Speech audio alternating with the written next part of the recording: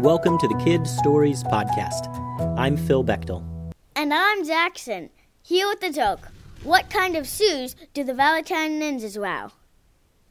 Sneakers! Get it? Thanks for that joke, Jackson. Now, last time on the Kid Stories Podcast, I left you with kind of a cliffhanger. We heard the episode Momo Takes a Break Part 1, in which Momo tried to take a little break, and it didn't turn out quite so well.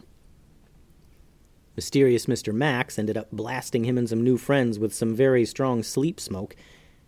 But now we rejoin Master Momo and his new friends Callan, Grayson, Daisy, and Brinley. Master Momo woke in a small jail cell. The walls, ceiling, and floor were made of hard, cold cement. The doors were made of steel bars, and they were locked. Momo looked out between the heavy steel bars and saw a simple room with some tables and chairs and piles of junk. Also, Momo noticed that outside of his cell, all the walls and ceiling and floor were dirt. "We must be underground," he thought. Momo saw no one, but he heard some shuffling. "Callan?" Momo whispered. "Callan, is that you?" "Hey, Momo, we're here," answered Callan. "Are you all in a cell next to mine?" asked Momo. "I guess. Do you know where we are?" "Not exactly, but I know who's behind all this. A powerful wizard named Max. The mysterious Mr. Max. And now that I think about it, he was probably behind all this. He was probably setting me up the entire time, waiting until I got to the forest to spring his trap. Sorry you guys got all wrapped up in this, but don't worry, I'll get us out of here." "No worries, Momo," said Callan. "Grayson spotted the key a minute ago. I think we can get it." Momo turned his attention to the room outside the cells. He looked everywhere and finally noticed a key hanging from a stick that had been jammed into the dirt wall. It was on the other side of the room, near a hallway entrance. Momo then felt around the cell looking for anything useful. "How are you going to get that key?" he asked the kids. "Oh, yeah, I had a fish hook in my pocket, see?" said Grayson. And Brinley pulled a long thread from her shirt. And we found a rock to add for weight, and now we just need to aim just right. We can toss the rock at the key and hope the fish hook latches onto it, and if it does, we'll be able to pull it to us. Momo was impressed with the resourcefulness of the kids, but doubted the plan would actually work. It would take some impressive aim to get the hook on that keyring, especially considering that Max or his men could return to the room any minute now. Momo watched as the kids tried and tried and tried. Finally, Callan held the stone in his hand and pressed his body against the steel bars so his entire arm was sticking out. Brinley held the thread up so that he had some slack and it wouldn't get tangled. Callan took aim and launched the stone so it just dropped over the hook that the key was on. Then he slowly pulled the thread back over until the hook latched onto the keyring. He pulled it back away from the wall, and the key slipped off the stick and fell to the floor. Then Callan pulled it gently the rest of the way until he had it in his cell. Momo heard the kids whisper cheering, "Yes! Awesome!" "Just like fishing, Momo," said Callan. "Except we're not going to eat the key." Callan reached his hand through the bars and unlocked their cell door. They emptied out into the room, and Callan put the key in Momo's lock, hoping they could all just rush out of there. The key slipped into the lock just fine, but wouldn't turn either way. "Must be the wrong key," said Momo. "Something tells me Max is keeping my cell key in his pocket. He's tickled pink to have finally captured me, and wouldn't leave my cell key just laying about. Now listen, you kids go on and get out of here. Head out to the dojo and tell Tim and Ray where I am, and they'll come to rescue me." "Nah," said Callan calmly. I don't want to do that." "Do you guys want to do that?" Callan asked the others. "We can't leave you here, Master Momo," said Daisy. "Oh, come on now," said Momo. "Max is serious business. I'll get out of this, but I can't put you guys in danger. Now get out of here. Nah, said Grayson. We'll figure something out. So the kids hung the key back on the stick stuck in the dirt wall, and they went back to their jail cell. They closed the door but didn't lock it, and they whispered together, plotting different ways to help Momo escape. They really only figured one way. If Max had the key, then they had to find Max and get it from him. Even though the room itself was just underground somewhere, the jail cells were secure. Big cement rooms with solid steel bars, no way out without a key. Besides, the kids had their own set of skills that would come in handy. All right, Momo, said Callan. Here's our plan. If Max has the key, then we need to get it from him. He'll think the cell door is still locked, and when he gets close, we'll slam it open in his face. Once we get the key, we get you out and rush out of here quick as lightning. Got it? No, I don't got it, said Momo, now quite frustrated that the kids had decided to stay. Not only did Momo want to get the kids out of danger, he didn't really want to deal with them during an escape. He figured they'd just get in the way. That's an awful plan. You've never seen anyone like Max. He's one of the most powerful wizards in the valley. Oh, yeah? Then why does he live underground like a mole? Asked Brinley. If I was a powerful wizard, I'd build myself a magical mansion with a fountain and a tree house. Oh, and a swimming pool, interrupted Daisy. Oh, and a couple fish ponds, too, suggested Callan. Definitely some fish ponds, added Grayson. You know, after we get the key from this Max guy, maybe we can take his magic wand, too, and make a mansion for real, and...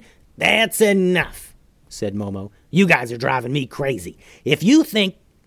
Momo was interrupted with sounds coming from the hallway near the jail cells. A few seconds later, 2 bandits entered the room. All right, let's check on you prisoners. Just when the bandit got close to their door, Callan reared back and kicked the door open as hard as he could. The heavy door made of iron bars slammed into the bandit, and he was knocked across the floor. The other bandit went to grab Callan, but he leaped back into the cell and closed the door again. And the bandit, suddenly quite angry, went to grab the door and open it up, but just as he got close, Callan again kicked the door as hard as he could, and it cracked this bandit and knocked him onto the ground as well. Now both bandits were knocked out and on the floor. What should we do with these bandits? Wondered Callan. I don't know. Send them back to school? They are not smart, said Grayson. Before the kids could figure out what to do with the knocked-out bandits, they heard a voice from down the hall. What's all that racket? The kids all rushed back into the jail cell and closed the door, again without locking it. Max came into the room and was instantly confused by the 2 bandits knocked out, laying on the floor, but everyone else still in their cells. What is all this? He said. Did you do this, Momo? Seriously? You think I knocked out a couple of henchmen and then locked myself back in my cell? Well, how did this happen? Barked Max. I don't know. Maybe they just kind of ran into each other. They're not really too bright, you know. Yes, well, it is very difficult to find capable henchmen these days, said Max. I gotta go to the bathroom, said Callan. Me too, said Grayson. Me too, said Brinley. Oh, me too, said Daisy. That's ridiculous, said Max. Why would you all need to go to the bathroom at the same time? You're fine. Just quiet down and I'll bring you some food later. Bring some towels too, please, said Callan. What? Why do you need towels? Oh, you know, to clean up all the pee that's going to be everywhere because you won't let us go to the bathroom, said Callan. Max glared at him. He was already done with these kids. He didn't want them around anyway. He only brought them down here because they happened to be with Momo. And now he was thinking that perhaps he should have his henchmen drop them off somewhere far away. All right, said Max. You can all have a quick potty break. The kids watched Max approach their cell. He had an extra set of keys in his cloak, and he pulled them all out. He flipped through a few keys until he came to the correct one. Then he took another step closer and bam! The kids all slammed the steel bar door open and it smashed into Max. He was completely taken by surprise and was knocked back onto the ground. The kids wasted no time and leaped onto him, trying to grab the key ring. Grayson and Callan held him down while Daisy and Brinley pulled the key ring from his hand. They snatched it away quickly and Daisy tossed it to Momo. Momo noticed that the key ring had about 20 keys on it and they were all somewhat similar. He was going to need to work fast to try and find the one that would work for the lock on his door. So he reached his hand through the bars of the cage and began trying the keys one at a time to open the door. Meanwhile, the kids were still trying to hold down Max, and it wasn't working. He threw them off and yelled out, "Henches!" Any minute now, the room would be filled with Max's henchmen. Max reached into his cloak and pulled out his magic staff.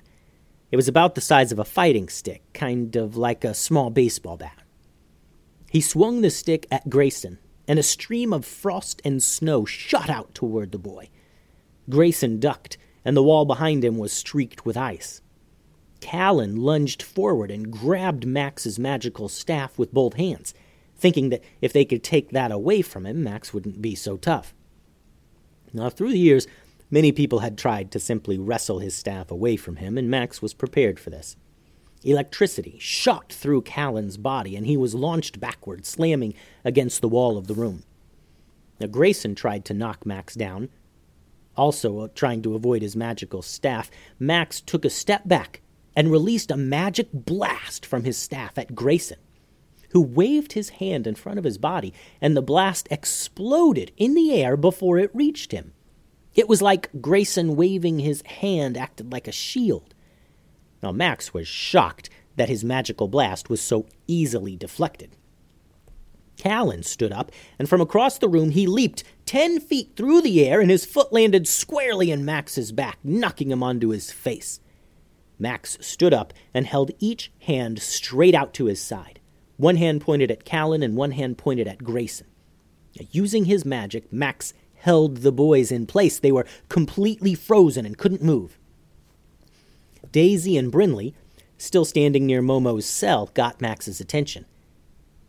They began dancing, and when they did, music seemed to come from all around them. Light, tinkling music. Max was confused and looked up at them. Daisy and Brinley spun and danced in time to the music and sang an enchanting tune. Here I dance and spin in time. Now I see your staff is mine. Max felt stuck during their song, like he couldn't move or speak, and he felt compelled to watch and listen to them. Then Max looked down to see that his hand was empty. He turned and looked at the girls and noticed Daisy holding his magical staff. Somehow their song had come true. Now this made Max irate. He had spent years outwitting and fighting some of the most fearsome people in the entire valley, and now, in his own lair, these kids were going against him and had the audacity to take his staff. Enough is enough, thought Max. He picked up a wooden chair next to him and launched it at Daisy. She ducked, and the chair shattered on Momo's cell door, where Momo was still working to find the correct key. He was already through about half the keys and would be out in no time. But by now, Max's henchmen were clumping down the underground hallway, yelling, "We're coming, boss!" Grayson turned his attention to the hallway, waiting for the henchmen to enter. After Max threw the chair, he went right for Daisy, who was still holding his staff. Max reached into his cloak and pulled out a small vial that glowed red. He uncorked the vial and threw it at Daisy. Callan yelled, "Daisy!" and leaped between Max and his sister. As Callan dove, he reached up and grabbed the glowing red vial, and the glass broke in his hand. He fell to the ground with a thud, completely frozen stiff. His body still in the same position as when he was diving and reaching up. "Callan!" yelled Daisy, and she jumped onto her brother as he lay on the ground, trying to shake him awake. But he wasn't moving. The vial that Max threw at him was a freezing potion of some sort.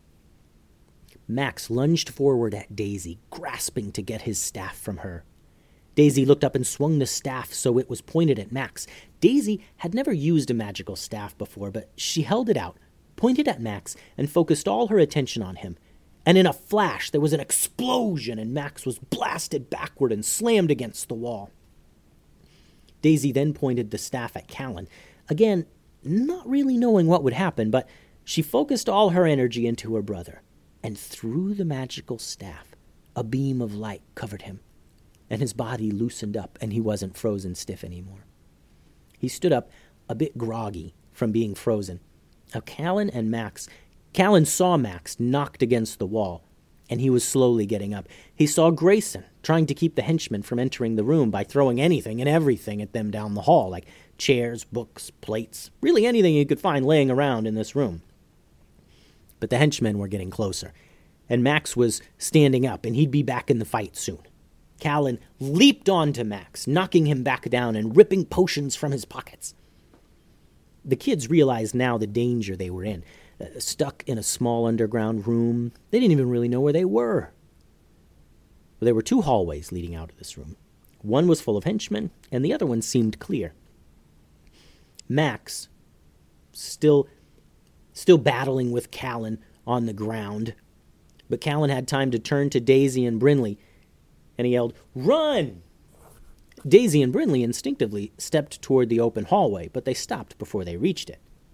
They knew not to split the party. They weren't going to leave Grayson and Callan and Momo.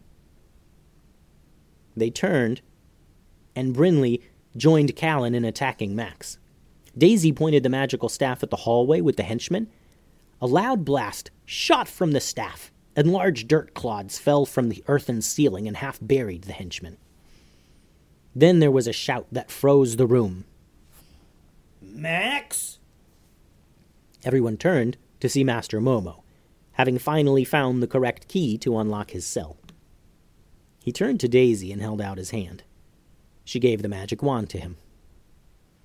"If only you could handle a group of kids, then maybe you'd finally get me for good," said Momo. Momo tossed Max's magical staff to Grayson and said, "Hold this for a sec." Then he picked Max up off the ground and tossed him in one of the cells and slammed the heavy steel door. He packed the henchman into the other cell and slammed that door as well. "And we'll be taking the keys and the staff," said Momo. "Good luck getting out, Max." Before they all left, the girls stood in front of Max's cell and began another mesmerizing dance. As they gently spun, they sang, "You put us in jail and broke our hearts.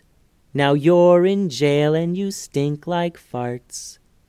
They finished their song and dance, and Max sniffed and grimaced, holding his nose. He glared at the girls and grumbled. Even the henchmen from the next cell could smell him. "Wow, boss," one of them said. "You smell awful. Those girls made you smell like farts for sure." "Oh, be quiet," yelled Max. "You're the worst henchman ever." Momo and Callan led the party down a hallway and eventually found their way out of the tunnels and up to the surface. They came out near the edge of the forest. "So, after seeing you four in action, I think maybe you should pay a visit to my friend Professor Pilsen over at the academy," said Momo. "Oh, we know that place," said Callan. "It's just south of here." "Yeah, I think they may be able to give you four a bit better training there, given your particular abilities." "So, about that magical staff we grabbed from Max," said Brinley. "Any chance we can use it to make a mansion real quick?" "Oh, please, Master Momo," pleaded Daisy.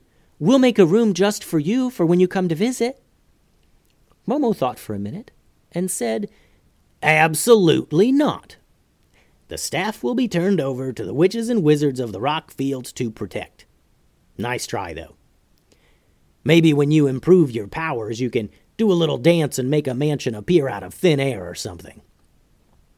The kids all laughed, and Momo led them all out of the forest and south to the academy. The end. Thanks for listening to today's episode. It seems like the Academy is getting more and more students.